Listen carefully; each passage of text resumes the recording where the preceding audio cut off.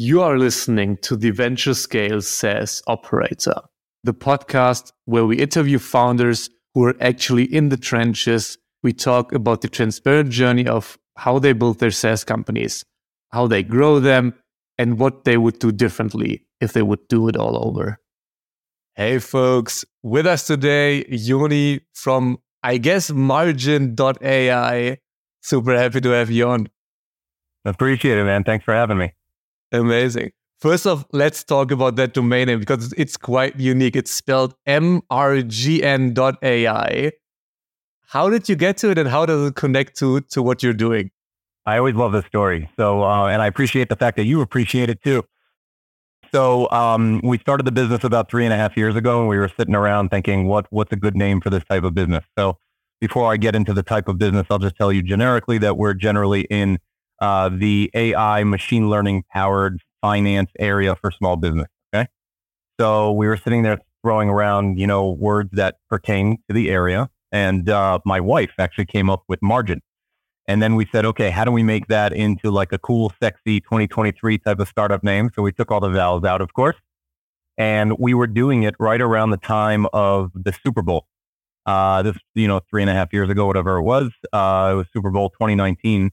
And she suggested this name, and we watched the Super Bowl, and we must have heard the word margin mentioned at least 100 times throughout the game. And we were like, this is the most broadly broadcasted thing in the world, and they just heard the name of our future company 100 times, and they'll keep hearing it on every other broadcast of every other finance station, sports station, whatever. So that's how it stuck. Amazing. But then let's start with the typical first question on the pod. What problem does MRGN.ai solve for its customers? So I think I would hope that most of us are somewhat familiar with walking into a small business, your average pizza shop, or working with an accountant or anything like that, and realizing that they don't always have the necessary tools or the necessary business acumen. So they're really good at what they do. So the chef is great at, making food and running a restaurant, but they don't often know how much it costs to bring in a customer and what their gross margins are and things like that. Same thing for the accountants and same thing oftentimes for tech companies. So mostly small businesses in general. So that's the problem we're looking to solve, where we become really the digital business co-founder to the small business by leveraging AI. And then how did you end up targeting that? Because some say that small business are particularly hard to go after just because they have a lot of fluctuation in terms of going out of business and so on. So how did you end up chasing that opportunity? So I'd like to use this podcast as a stage to tell everybody that is so inaccurate. You're right in the perspective, but this is, and we thought the same thing until we found out that it was completely wrong. So what happened was initially we started the business on the premise that we would help only tech startups. And then we ran a closed beta last year, and we ended up having more traditional small businesses sign up to it than tech companies. Now we've been engaging with our users for the last year or so. We ended up actually launching an open beta in January of this year. We have about 1,000 small businesses on the platform right now, and all of them come back to us and they just engaging. How do we use the platform? How do we get this value? And how do we do this? And it turns out it's all like individual creatives, like on Etsy, nonprofits, brick and mortar, artists, like all sorts of things like that. Which shocked us entirely. So that's basically where we switched our focus away from just tech companies to the broader small business community. And interestingly, we found that all of the other players in the space are targeting only tech, and we seem to be the only ones going after small business. Why do I say the perception is incorrect? Is because everybody seems to think that we don't want to invest in small business because they fail within 2 years, when they're failing within 2 years because we don't invest in them. Now, the average person doesn't want to invest in average VC, let's say, doesn't want to invest in an individual small business, but now it's becoming a bit more popular to invest in companies like ours that tackle the broader range of small businesses. So, yeah, that's why I've come to the conclusion that I have. Yeah. And then how do you, from more like a marketing perspective or even the product perspective, how do you see or how do you manage targeting such a broad market? Because you mentioned that the accountant, the pizza shop, the solopreneur on Etsy. All of those have maybe quite different needs, at least from the outside. That's what I would guess. So how do you manage keeping your platform so broad while still delivering massive value for them? Great question. So if you think about it, every business has an accounting function within it, whether it's a human being, whether it's an outsourced accountant. Everybody's got expenses and revenue. Expenses are based on a chart of accounts, which is a list of your expense buckets. Everybody has a chart of accounts. My chart of accounts might look different than yours, but ultimately it's just a list. So that's an easy thing to replicate over and over again.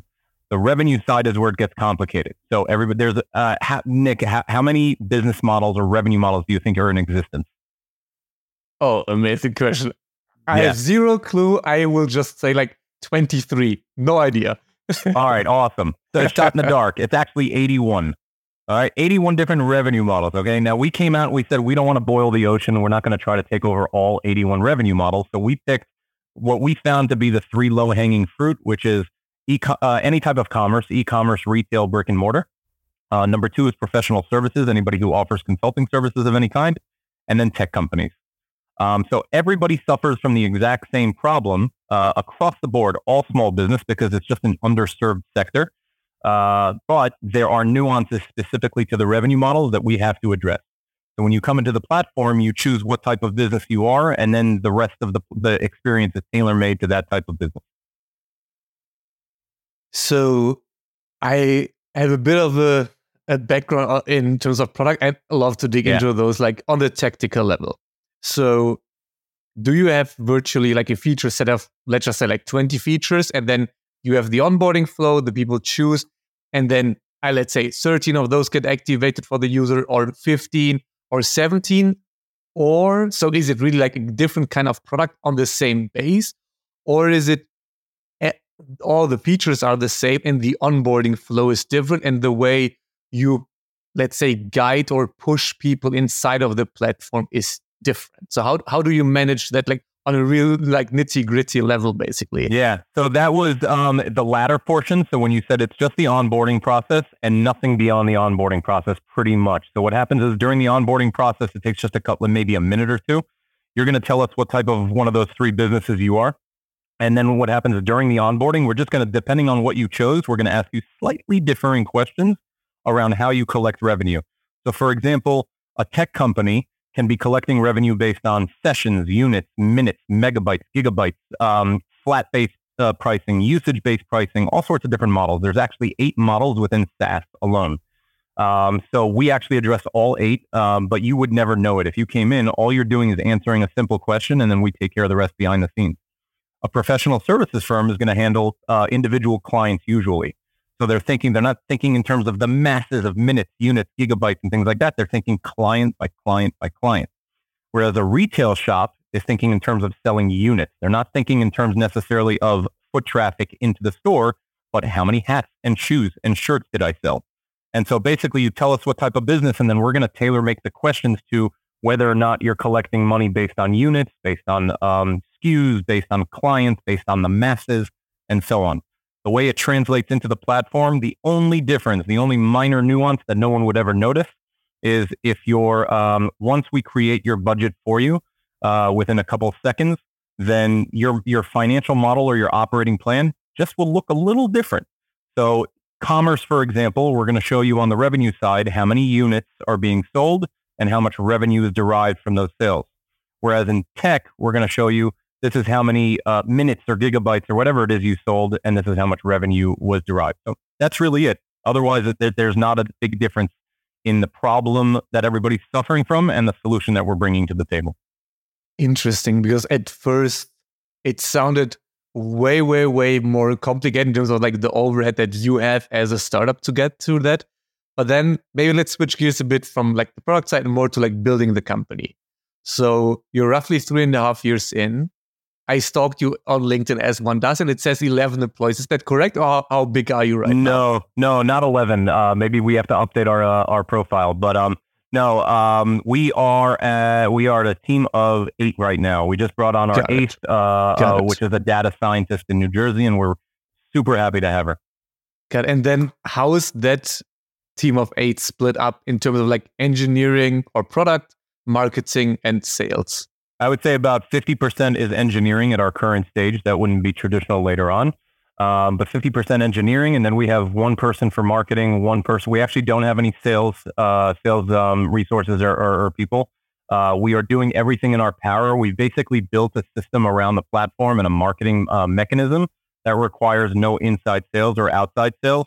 And the reason for that is, think about it. You're targeting millions of people. You're not going to go one by one.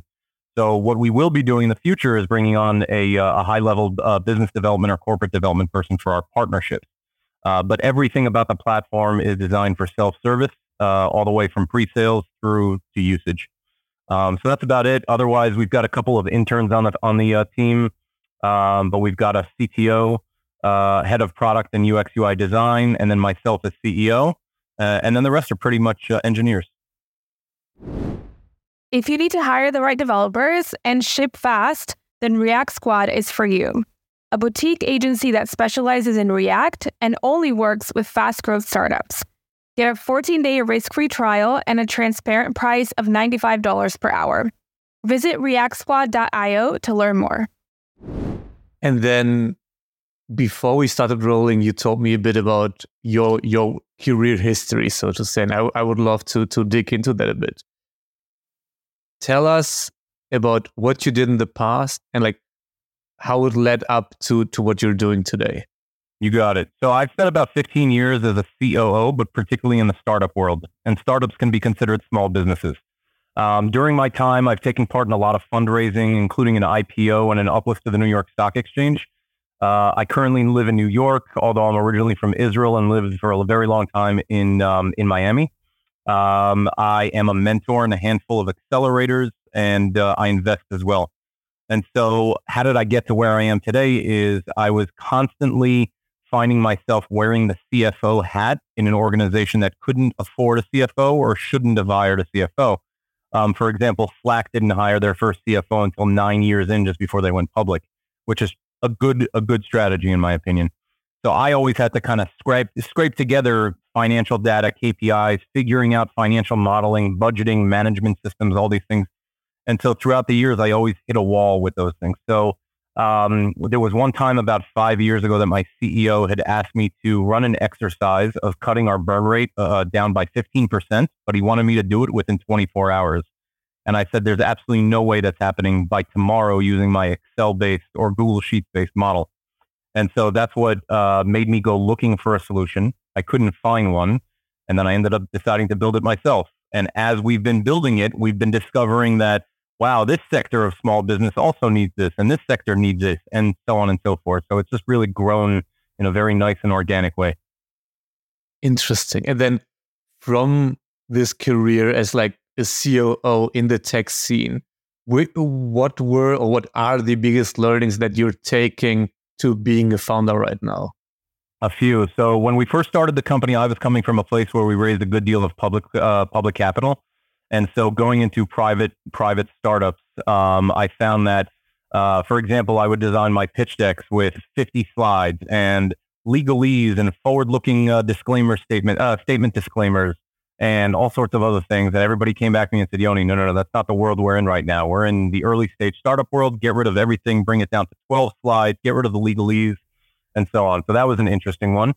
Then at the time, I would say probably about 5 to 10 years ago, was a good time that you could actually raise capital on a pitch deck or an MVP. And that is no longer the case. And that's been a big learning point for me personally.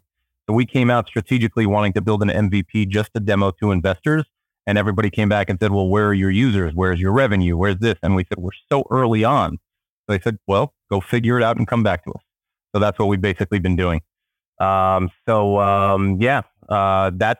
two learnings. I would say one major one in terms of our beta program was a very interesting one to us because we went into this, and this is really good for all entrepreneurs, especially in the software world, where you go into building a business and you think you know the exact perfect way to build a product. And then you find out later that, wait a second, no, you did it the way that you thought was good, but not the way that the other million people thought was good.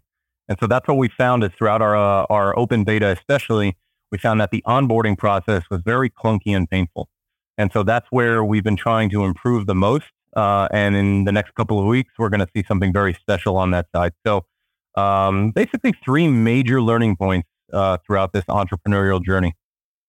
Got it. And then just based on the career you had and how, let's say, how more finance savvy you are compared to the average founder, how do you think about fundraising right now and also like planning on raising further funds due to the environment we're still in? I mean, it's still not looking too great in tech. VCs are still sitting on their hands a lot. So how do you see that thing? How do you manage that as a founder? Yeah, so I can kind of trace it back. So here's what I trace it back historically for the last 5 or 6 years, but here's how I see it. So I find that the pre-seed stage is very quickly disappearing in the current ecosystem. And why is that happening? So basically, you've got angel stage companies on one hand, and then you've got seed stage companies on the other. Angel companies, traditionally, nothing's changed there. They have to raise money from friends, family, or a lucky meeting with an angel. Seed stage is where you're getting into institutional capital, but pre-seed previously, you would also get institutional capital. There's a lot of pre-seed VCs out there. What's happening is I can't remember, I want to say it was about 6 years ago that CrowdStrike went public, an amazing cybersecurity company, and they did fantastic. Immediately after that, all the other tech companies decided they were going to go public in a bubble that we saw and witnessed ourselves, and they were not profitable, unfortunately. So they all tanked very, very quickly. All the way from, we're talking including Zoom, by the way. Zoom did fantastic during the pandemic, and then and then tanked. Didi Chuxing in China, and a whole bunch of others. And basically, what happened was the investors said, we are not going to invest in non-profitable companies, and so there became a very massive scrutiny around unit economics and revenue. That has since trickled down into the VC landscape, and therefore, investors now are wanting to see pre-seed companies with early revenue that is far beyond what they would be capable of bringing in with the resources that they have at that stage. And so that's where we're finding the pre-seed stage is very slowly disappearing. And just the other day, literally, I met a woman, an amazing entrepreneur who is a toxicologist and building it's a software platform backed by AI that basically replaces the need for animal-based testing specifically for the pharmaceutical industry. And eventually she wants to go into food and beverage and perfumes. And basically she's at the same stage. And I said, it would be a real shame if this doesn't make it to market just because investors are weary about investing at the pre-seed stage. So that's what we're seeing right now. Okay, so would you say going into your angel round or thinking about the angel money you have left in the bank with the plan or knowing that this needs to last until you raise a proper seed? So yes, and then what I would do is very, very highly emphasize revenue. Do everything you can to build not an MVP that can't be used, but a commercial MVP. No one's going to expect it to be the Rolls Royce of your platform. You need to build the Peugeot of platforms, and eventually you'll get there. But build it enough so that you can derive revenue. Build enough value into it for your end users. Get to, I would think, between $1,000 and $5,000 in monthly recurring revenue, also known as MRR. And at that point, I think VCs will start looking at you very seriously as a pre-seed contender. Yeah. And then the final to last question is, tell us about a war story. Doesn't need to be in your current business, can even be in your career, because startups are always like fine and dandy and the stories are great that we see in TechCrunch, but like being a founder can feel quite different. So give us a peek behind the curtain there. Yeah, sure. So I'll give you a perfect example from one of my last roles where I spent 6 years at a conversational AI company. And when I first came in, I was tasked with basically taking over business operations, which had not been no one had been attentive to it until then. So think about it, early stage startups oftentimes just ignore administrative process.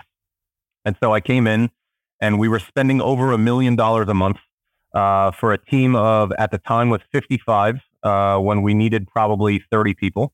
And so my task at hand was to figure out how to make this business more efficient. So we spent 2 months doing a very deep dive financial analysis and made a lot of different changes to get to basically a $650,000 monthly burn rate down from $1 million, which is terrific. We didn't sacrifice any productivity whatsoever.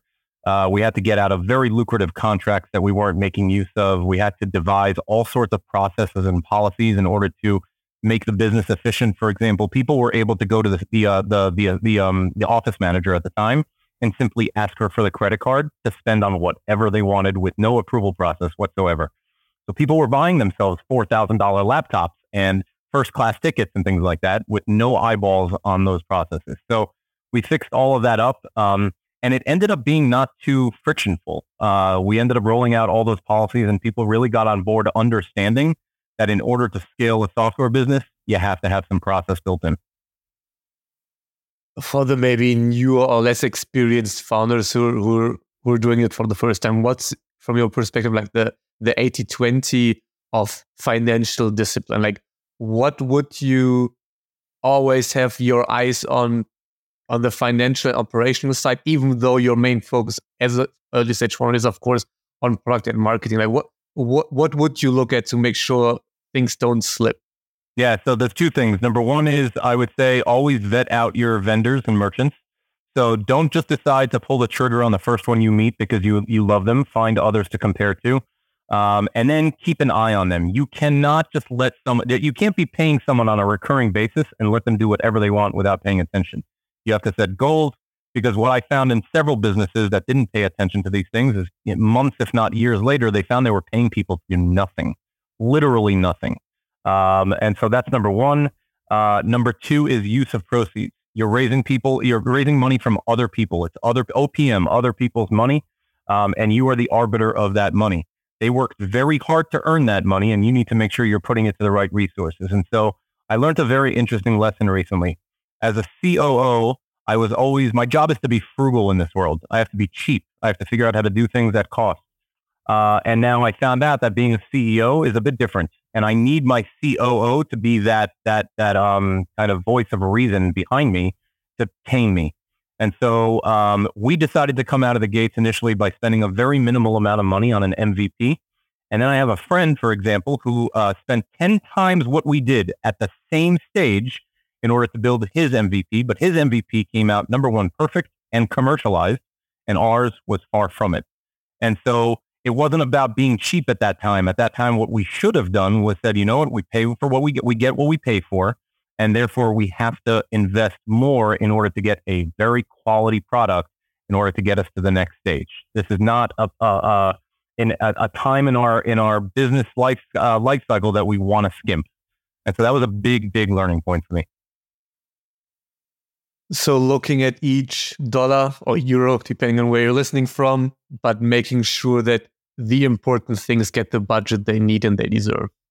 Yeah, exactly, 100%. But also that you're probably going to get it wrong most of the time if you're trying to make those decisions entirely alone.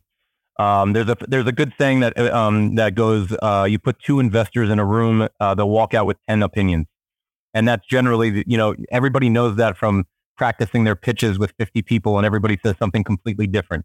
You need to get those perspectives, and then you need to aggregate them together in your head and figure out and exercise your judgment to figure out what's right. Trying not to just make impulsive decisions alone. And that's what I would leave you with. Yeah. I love it. And then as the final question, what's the big vision for MRGN.ai? Yeah. So I didn't actually give you the formal pitch, so I'll do that right now. Yes. I'll tell you that Margin is the next generation, or generations plural, of business management and intelligence, specifically for small business today, and the vision is larger. So what we do is small businesses can come into our platform right now, very quickly onboard, especially if they have a cloud-based accounting system like QuickBooks. It's much quicker. We very quickly, in a matter of seconds, create a budget for them, and then they enter our simulator. So they can manage their business to the budget now, and when they want to, they can go into the simulator and choose from a variety of different scenarios that can impact their cash flow that they want to simulate. So if they're considering taking a bank loan or selling equity in their business, or they have to double the size of their team or change everybody's salary, they can actually simulate those in about 3 clicks on our platform.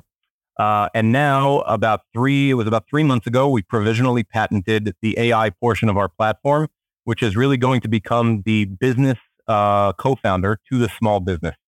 What it's going to be doing is taking small business data that's on our platform, your specific data, and comparing it to industry benchmarks. So we're going to be able to tell you, hey, your customer acquisition costs are 20% higher than industry norm, and this is what you can do about it. And we're going to tell you on a predictive basis, and we're going to tell you when various economical factors affect your business. For example, if the stock market crashes, how is it going to affect your specific business in your specific location? So that's what we're doing right now. The grand vision is that eventually what this becomes is the next generation of traditional business intelligence. So business intelligence today is charts, graphs, and spreadsheets, a lot of data that's being pulled together through various connections. And what we want to do is basically feed you the same data, but in layman's terms, in human terms, in terms you can understand, so you don't have to sit there and try to figure out what these charts and graphs are telling you. And in addition, that's going to include economic data.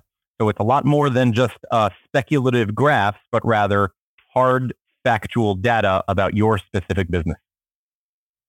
I love it. Yoni, thanks a ton for coming on again. Absolutely. Thanks for having me, man. Take care.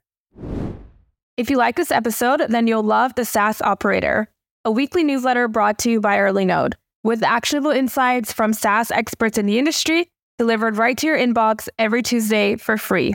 Visit earlynode.com to subscribe.